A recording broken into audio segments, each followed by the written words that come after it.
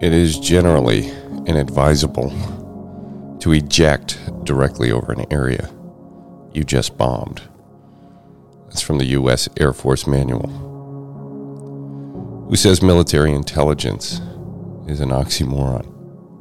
This looks like pretty good advice. To many, this is a familiar scenario.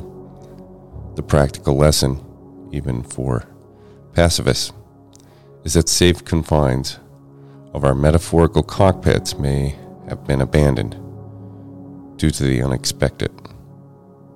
Do we have a safe place to land if we need to eject? Like the metaphor that warned you of burning our bridges behind us, we should think through our exit strategies in case things don't go our way.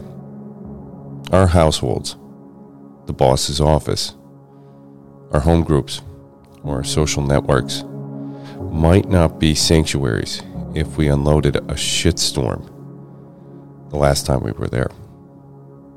We take responsibility for our actions in recovery, and we become mindful and more considerate of how our actions impact others.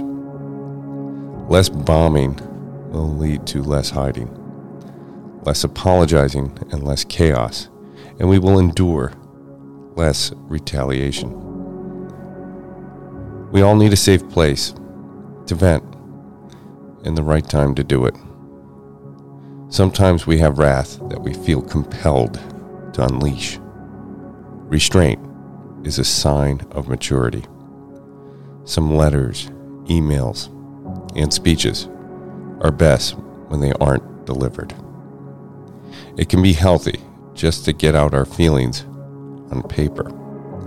How much more do we get from hitting the send button and dropping the bomb, and at what cost? Life is unpredictable. Like our pilot, who is to eject from his warplane, we never know from whom we might need help or mercy tomorrow. We stand up for what we believe. We are also cautious about imposing our will on others. War is the utter failure of diplomacy. How good am I at diplomacy? Can I express my needs and wants without being threatened or passive-aggressive?